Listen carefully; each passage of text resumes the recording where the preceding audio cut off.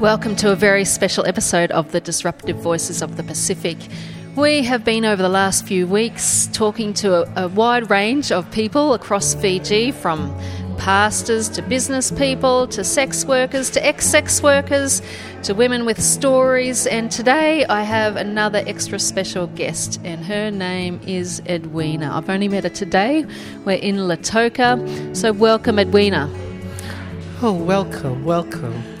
Nice to have you. And we've just been out to see an amazing property that you run as a kind of a shelter for people who are escaping abusive relationships, who are homeless, off the streets. And we're going to talk more about that. But I've loved spending the last few hours with you and hearing your story. Everyone has a story, and stories are powerful. And you yourself spent many years on the streets as a sex worker, running brothels. So we've just had an amazing lunch, hearing so much. I'm learning a lot. But where did your story all start for you? Okay. Well, it was started when I was 13 years old. I ran out from home because I was living with my step-parents. And I've had physical, verbally abused. Then I end up on the street. So I end up the street of Suva. That's one of the biggest cities in Fiji. Without even knowing that city. It is the first time for me.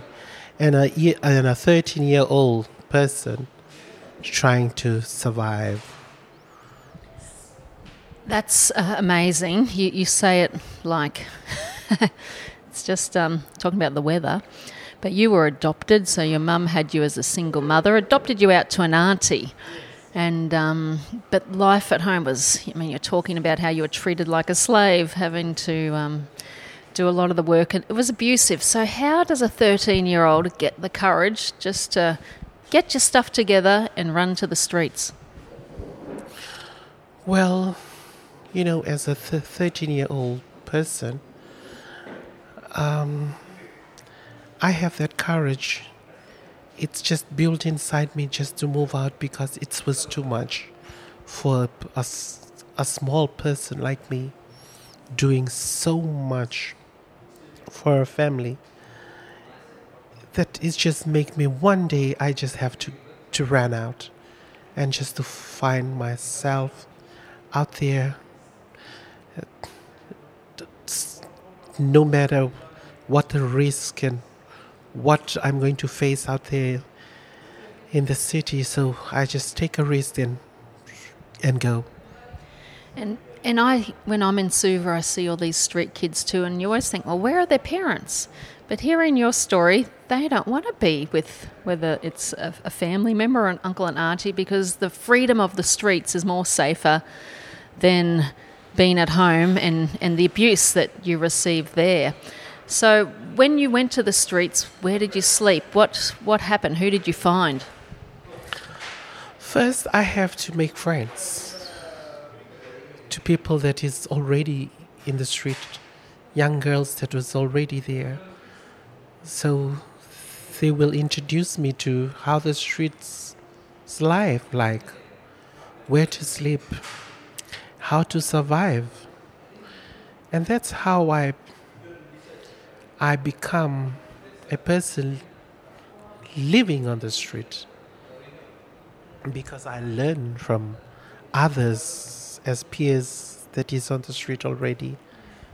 So it's quite a community. The older ones bring in the younger ones.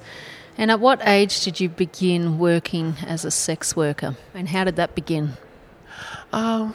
Through my 16, 17, I started to learn how to make money through sex, because I was introduced how to make money through sex because I am a trans. So I have sex with men that can pay me. So that's how my sex life begins. And that's how I learn and become more responsible, how to look after my own self on the street.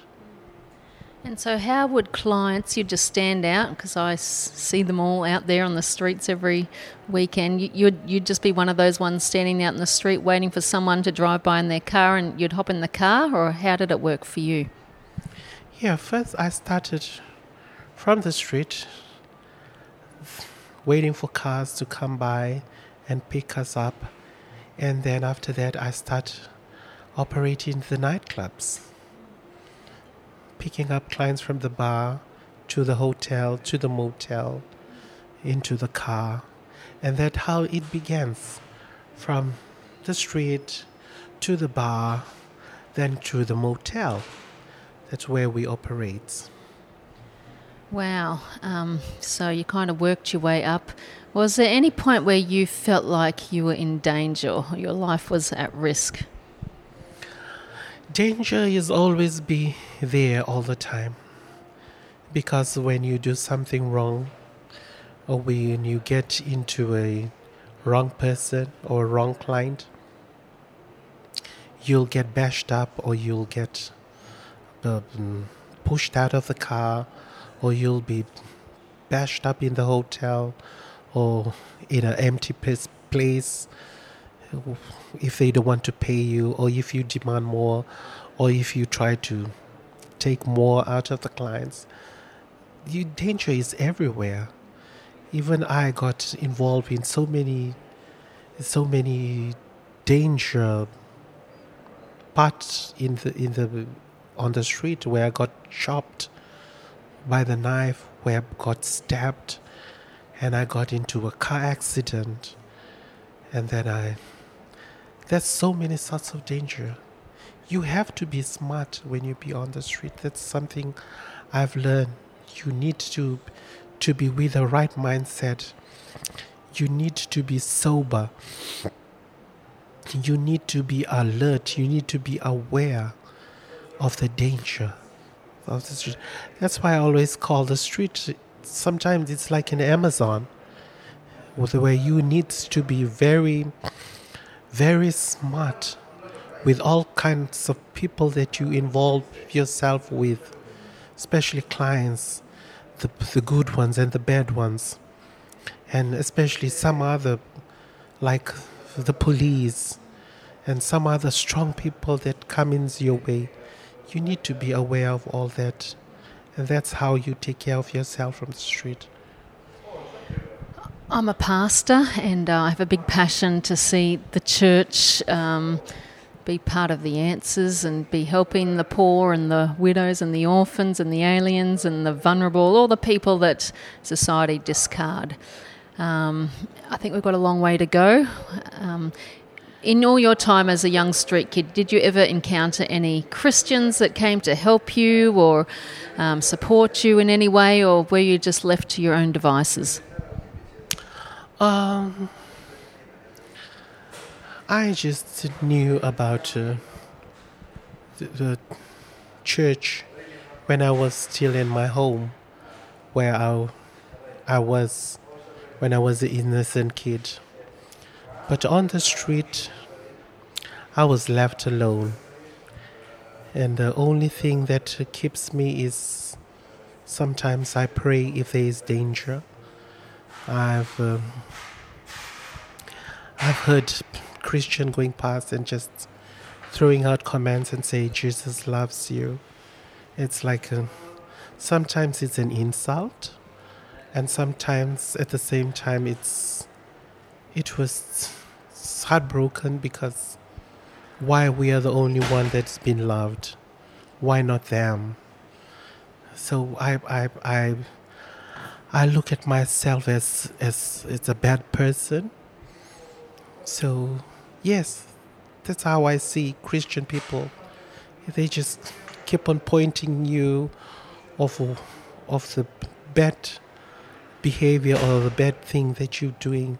They're just giving comments, and they just said, Jesus loves you, Jesus loves you, you're going to burn in hell, and this and that. But I didn't see the love that is going to be done to those people, to those children, to us sex workers that is standing on the street. It's just like an insult. the way they threw up their comment. Incredibly insulting and condescending. I think as Christians, let's show them love, not tell them that they're loved. And in a nation where there's a church on every second corner and every home and village, and yet we're not showing the real love of Jesus in practical ways. So that's a real shame and a disappointment, and maybe could have changed the course of your life. But you've made something powerful out of your life. But before we get to some of the good you've been doing, you did run a brothel for many years in Suva. Tell us a little bit about that. Oh, yes. So I know it's illegal in Fiji to run a brothel, but yes, I did. I did have a house that I incorporated, like selling sex, where man comes in and buys sex, and we call it the brothel because we are having sex. It's including sex. So yes, I did have one in Suva, one in Bar. So that's how we work.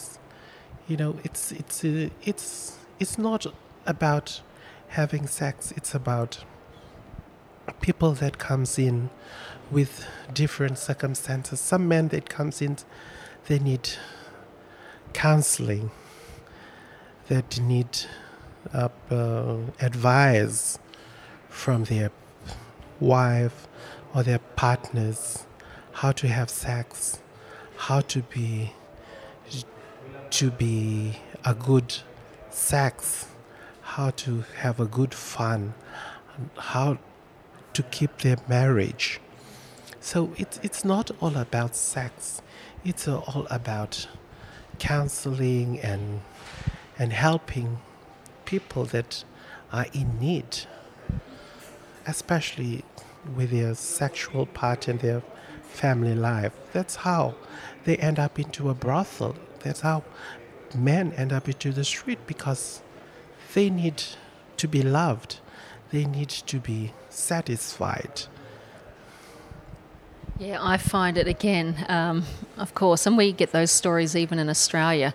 Sometimes I think essentially, again, the brothel was doing the work of the church, where we don't talk about these issues. We don't talk about sex and how to have healthy relationships, healthy marriages, healthy sexuality, how to talk with your spouse through these things because of the shame and the taboo. And so, yeah, they'll come to a brothel to find that. What type of clients did you see at your brothel? Oh, well, I can say in every works of lives that need satisfaction, that needs to be loved, they all end up to the brothel. Including pastors? Of course. We're still human beings. We need to be loved. We need to be satisfied. Yes. Well, if you don't know the love of Jesus, unfortunately, you go looking, don't you? Anyway, let's fast forward. You said to me before in the car that you've always had a dream to be a nurse, and you did go. And I mean, because you dropped out of school at 13, so later on in life you went back, you finished, you got an education, and then you started working in an old age home. So you did fulfill that desire. But as you're talking, I realised you've got a huge heart of compassion. That's always driven you. And so you've had a dream that you have established. Tell us about what you're doing now. Okay. Now I'm running a home, as I call the Ndaulomani Safe Home. It's like a safe space. It's a shelter. It's a halfway home that we look after men, women, children, the LGBTQI, and the street dwellers in different forms. People that are in need, that face domestic violence, women that face domestic violence, and people that have been abandoned from their own homes and community. So that's how we name that safe space, the Ndaulomani. I will interpret it called My Loved or Beloved. That's how the space called. And now sometimes you will house up to 70 people, men, women, children, LGBT. But how many did you start with? At first we start with 3. Then words go around on the street that now we're looking after more than 200 to 300 people that comes into the shelter. Sometimes we have 70 plus people. Now we have 30 plus. So it's the numbers is keep on fluctuate up and down. Some people they come for a night, some people they come for a week, and some people they come for a year. It's how they recovered. You don't pay anything. It's a free space that you just walk in. We supply the food. We supply clothes, and we supply space for you. And we need you to be recovered, and then you can feed back to your own community. So powerful. So I love that you started with 3 people in a tent, and then you went and sourced some more resources, and I think someone from overseas helped fund a bit more of an iron home with a good foundation, and now you've got a number of those, and your gardens, and everything is on there, which is just amazing. What's your vision for the future? My vision for the future is to extend my shelter around the Pacific and around the region, just to accommodate those I need. There's those that need that piece of love that we need to share out there. There is. I asked you, as I'm always intrigued, how is the church helping? And be honest and tell me your answer. Oh, the church? I think the church needs help. First, they will need help. So They will help us. yeah, and I was so intrigued by that. Tell me more. What does the church need help with? They will have to have an understanding of the need out there. They need to have that spiritual eyes to see the real need out there. They need to open their spiritual ears to hear the crying out there for hope. Because if we will be in religions and we are praying and stay in a comfort place, how about the people out there? They need shelter. They need to be counseled. They need to be taken care of. What are the churches doing now? We are building big churches. We are having so many congregations. But how about all the people that are left behind? No one is supposed to be left out there. No one have to be left behind. We need everyone in unity and in peace. Thank you. Yes, that's profound. I spent a lot of my life travelling to other cities and speaking and challenging the church to move into the community. And they ask, well, how? And I just tell them, go on a listening tour. Go out into the streets. Go, like we've come today, to listen to you, your story, what you've done. And that's where you learn. That's where it is opening our spiritual ears to the cry. And there's a huge cry across Fiji, from the street kids to the sex workers to even the rich people who are visiting the brothels, because there's a cry to be loved, isn't there? And sometimes the church is too busy singing, we can't hear the cry. So thank you for hearing the cry, and you've given up your life to help these people now, day in, day out, and it's hard. It's a sacrifice, but Edwina, thank you for what you're doing. And I pray that if there are churches listening to this, that they will want to help And you said you've got a great pastor who comes in every Sunday, and you do church under the mango tree. You've got a beautiful big mango tree on your property. What does that mean to the community to have this pastor come in? I think he is giving his time and his family to come out and listen to the crying and to the hopes out there, and giving us that spiritual mentoring, especially for the street dwellers. We are so blessed to have someone like him continuously coming to visit us. One saying it says, like, the thought that counts. So I'm so grateful. Thank God for his life and his family. So this is the Disruptive Voices of the Pacific, and I hope we've been disrupted today by Edwina's story, by her challenge to the church. Again, I think we can look at those on the streets or the sex workers and judge them without actually knowing that there was a story. There's been pain in your life. There was, growing up as a child. No child should ever be in an abusive home. You've had to run away. You've had to fight for yourself, fight for life. And so thank you.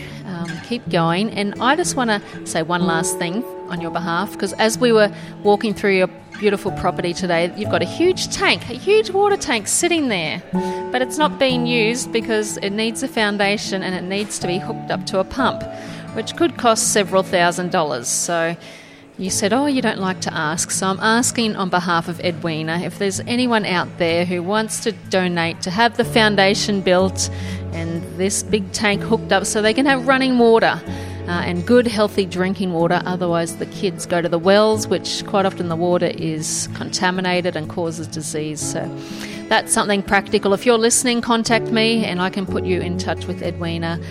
Thank you so much for your time. Keep up your great work, and God bless. Easily, I see your suffering. I see the pain beneath that bullet smile. Come out from hiding, the sun is rising. Let the islands hear easily cry.